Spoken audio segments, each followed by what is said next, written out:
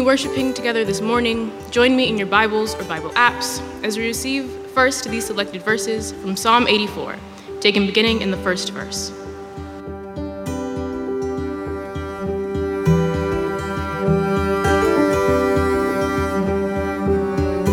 How lovely is your dwelling place, O Lord of hosts. My soul longs, indeed it faints, for the courts of the Lord. My heart and my flesh sing for joy to the living God. Even the sparrow finds a home, and the swallow a nest for herself, where she may lay her young at your altars, O Lord of hosts, my King and my God. Happy are those who live in your house, ever singing your praise. Happy are those whose strength is in you, and whose heart are the highways to Zion. As they go through the valley of Baca, they make it a place of springs. The early rain also covers it with pools. They go from strength to strength. The God of gods will be seen in Zion. O Lord God of hosts, hear my prayer. Give ear, O God of Jacob. Behold our shield, O God. Look on the face of your anointed. For day in your courts is better than 1,000 elsewhere. I would rather be a doorkeeper in the house of my God than live in the tents of wickedness. For the Lord God is a sun and shield. He bestows favor and honor. No good thing does the Lord withhold from those who walk uprightly.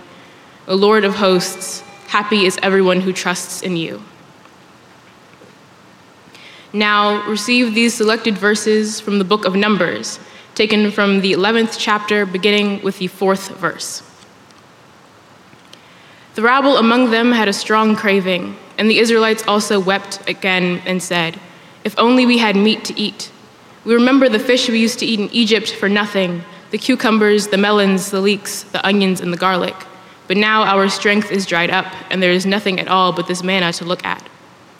Moses heard the people weeping throughout their families, all at the entrances of their tents. Then the Lord became very angry, and Moses was displeased. So Moses said to the Lord, "Why have you treated your servant so badly? Why have I not found favor in your sight, that you lay the burden of all these people on me? Did I conceive all these people? Did I give birth to them, that you should say to me, 'Carry them in your bosom as a nurse carries a sucking child to the land that you promised on oath to their ancestors?' Where am I to get meat to give to all these people? For they come weeping to me and say, 'Give us meat to eat.' I'm not able to carry all these people alone, for they are too heavy for me.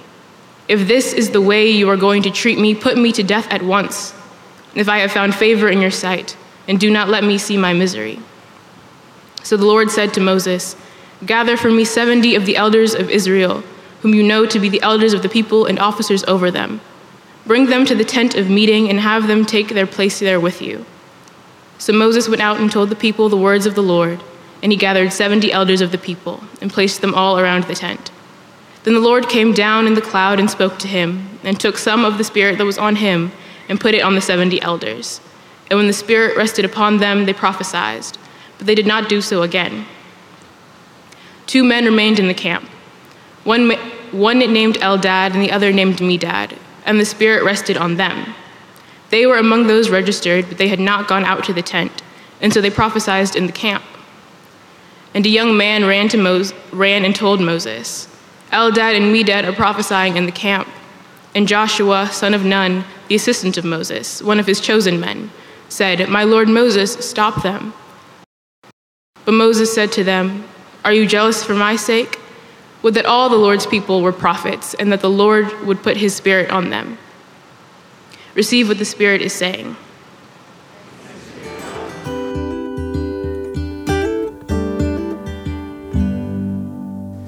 I want to invite us now, if we can, to all just take a collective breath.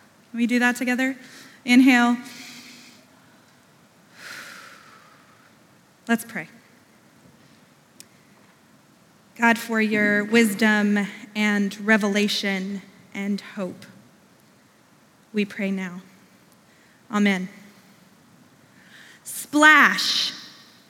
It's a little jarring at first for both me and the water, but when the water settles, it begins to envelop me in what feels like a hug with no added pressure. And then an immediate, unencumbered, deep breath with no resistance, no pain. It is the moment that I long for, breath accompanied by relief. And then after the breath comes the desire to test the water, to see if it encourages movement or if it would prefer for me to stay in my place. Predictably, it always encourages movement. It always invites me forward. And then after the movement comes the rest. And oh, does the water encourage rest. It holds steady as if to say, take all the time you need. I've got you. And I'll be here when you're ready to move again. Eventually, though, the time does run out. I have to find the nearest ladder and pull myself out of the pool. And it's hard, not just because of a lack of desire to do so, but because, and I'm sure you've noticed this as well, pulling yourself out of the water requires a little bit of extra strength. The water grabs onto you, almost trying to pull you back into communion with itself. No, don't go, the water says. Inevitably, the first feeling and connection I have with my body after swimming is a deep and primal need: thirst. Now, I do need to confess that I am typically a very thirsty person. I have beverage needs, as the Foundry Youth and I call them. And you will likely never see me without a ridiculously large-sized container of water. Swimming, though, exacerbates my thirst because, as it turns out, spending time in the pool can actually dehydrate you.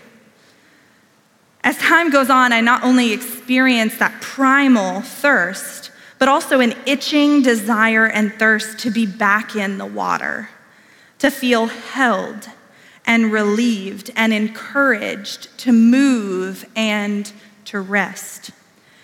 And over the last few months of obligation, difficulty, and to be transparent, a dip in my mental health, swimming has sustained me. To set the scene for our text, we actually have to set two scenes. In the first scene, the Israelites are emboldened to express their hunger and thirst by this ragtag rabble, said to be a group of Egyptians who tagged along with the Israelites out of Egypt. They begin to express a hunger for sustenance beyond this miraculous manna that God had provided for them. Specifically, they wanted fish and melons and cucumbers and leeks and onion and garlic that they were all fed back in Egypt, that the Israelites remembered was free. Except it wasn't free at all. It actually came with a great cost, the cost of their freedom. Moses hears the people weeping at their tents. I imagine it as this guttural expression of yet another basic human need, the need for food. And Moses, overwhelmed by this communal despair, addresses God by saying, and I'm paraphrasing, "Why am I the one carrying this burden? Did I conceive these people?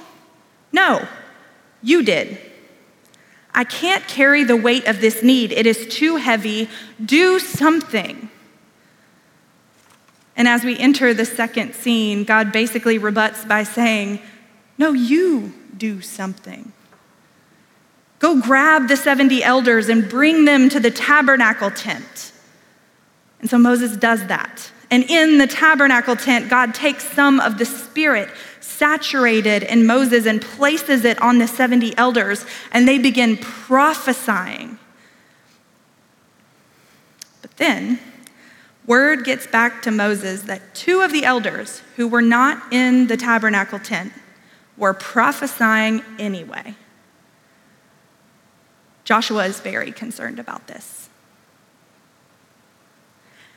And Moses says, "Would that all the Lord's people were prophets, and that the Lord would put the Lord's Spirit on them.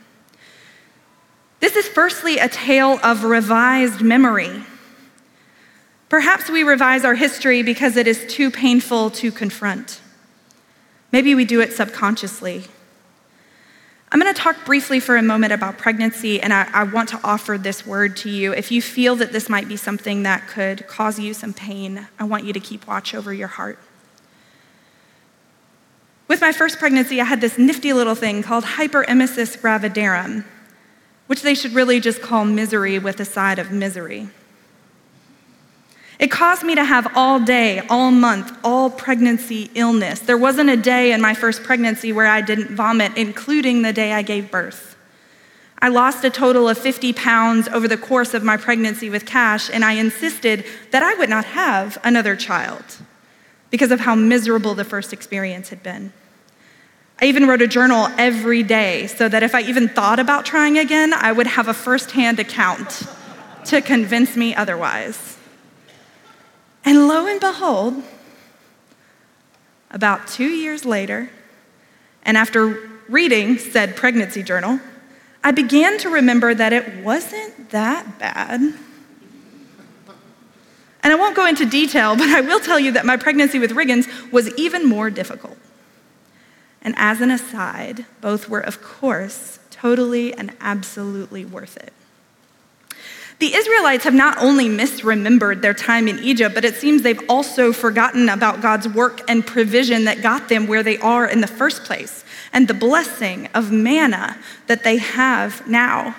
For example, in their exodus, when met with an obstacle of a huge body of water with an opposing army at their back, God provided a way. And it's worth noting that this way isn't around the water or by another path. The way that God provides is through the water. And yet, even as water poured from their faces and as they thirst, they don't recall this great water miracle. And not only do they not remember it, they don't crave it, God's provision and blessing. Their craving instead is for something less sustainable and empty that later in the text becomes their demise. How often do we forget about our own great water miracles? When the suffering is too great, when we're holding more than we can bear, when work is overwhelming and the lines between work and home are blurred and we're angry because we're grieving unfair deaths and our anxiety and stress levels are through the roof, how is it even possible to remember anything other than the weight of the wilderness or to yearn for the predictable, even if it is torturous? And so we cry out, God, where are you? Do something. I can't carry this load, at least not by myself. Or we're simply too exhausted to be angry. And so we weep at our tents. Or we become so wrapped up in the predictability of hierarchical structures and binary ideals. And if we check in with our second scene, how is Joshua handling all of this? By realizing for himself, if he doesn't at least have an idea of who is allowed to be prophesying and who isn't, that it will all come crashing down on him. As if to say, nothing around me makes sense right now. But you know what feels really good in the midst of this suffering and grief? To know that I'm right about something. To know that I'm on the good side of something. To know that these people have authority and these people don't, or these people deserve medical care and these people don't. And sometimes thirsting for reassurance of our goodness and rightness can spiral us into a sense of entitlement, a lack of empathy, a conscious or subconscious bend toward manipulation and gaslighting, disempowerment and abuse that ultimately becomes our demise. And yet, God had not abandoned the Israelites. God provided manna for them in the dewy water that grasped onto the land. God showed up and commissioned 72 people in the community to help share the load of Moses. And while baptism isn't an expressly mentioned ritual in the Hebrew scriptures, the idea of water as an agent of renewal would have been intimately known by the Israelites. I wonder if the Israelites recognized this in the crossing of the Red Sea, or if it wasn't until later when they crossed the River Jordan into the Promised Land that they felt the significance of the breakthrough, the release, the rescue of movement through the water. That same River Jordan where later the Messiah would come to be baptized. Crossing through the water is part of our story of our people of faith. Wandering away from the water is part of our nature. Misinterpreting our thirst becomes a coping mechanism for the desert, and I find that in the driest of deserts I try and often fail to be grateful for the oasis of grace, which we see highlighted in baptism. The prevenient grace, the grace that goes before our understanding or our recollection. The justifying grace, the grace that stops us in our tracks, the moment of realization and memory. And sanctifying grace, the grace that continually pulls us back into community to be encouraged and loved and fed on our spiritual journey. Our baptisms are not just certificates that we keep in storage boxes. They are a tabernacle event, whether we remember it or not, where we have been saturated by the Spirit. They are our great water miracles in the gathering of the community intended to embrace those who have been claimed by God, whom we invite into love and life and grace and eventually vocation through the sacrament of baptism. It is a passageway from death to life, from darkness to light, from wandering to the promised land, from bondage to liberation. It is through the water that we are saved and healed and made whole and imbued with the Spirit, consecrated as prophets with something to say about the way of justice and mercy. It is on our baptismal journey that we remember that we are surrounded by more than 70 capable and called people, ready and willing to help carry the load, who share the same vocation of the work of transformation and showing up for our siblings as living witnesses that we can be different and still belong to one another. It is there, in this beautiful place, where we are ushered into unrevised memory of the power of the promise of God's unfailing presence and love for us and all people, where we and others feel empowered into leadership and sharing the work of communal life together. And Foundry, as we continue turning this corner, I can think of nothing better to remember as we have come through this driest of deserts than our great water miracles. And just like my thirst to get back in the pool, I pray that we thirst for the things that will sustain us and carry us through. Our thirst, may it be for the baptismal waters, the waters that envelop us like a hug with no added pressure. Waters that provide relief and encourage us to both move and to rest. The waters that say, I've got you. You're safe here. And the waters that grab onto us and beg us not to go. Let us pray. God of the great water miracles, remind us that in our driest deserts, when we hunger and thirst and get caught up in coping strategies that bring harm to ourselves and others, that oasis of grace that we see is not a mirage. Remind us that we are water people, baptized into this storied faith, and that we are part of beloved community together. Help us to stand so that we may step up and continue to rain manna down on us until we no longer insatiably thirst for inadequate substitutes. Drench us in the memory of our baptism that we may intimately know who we are and who we are called to be. For these and all things we pray together in the name of the Triune God.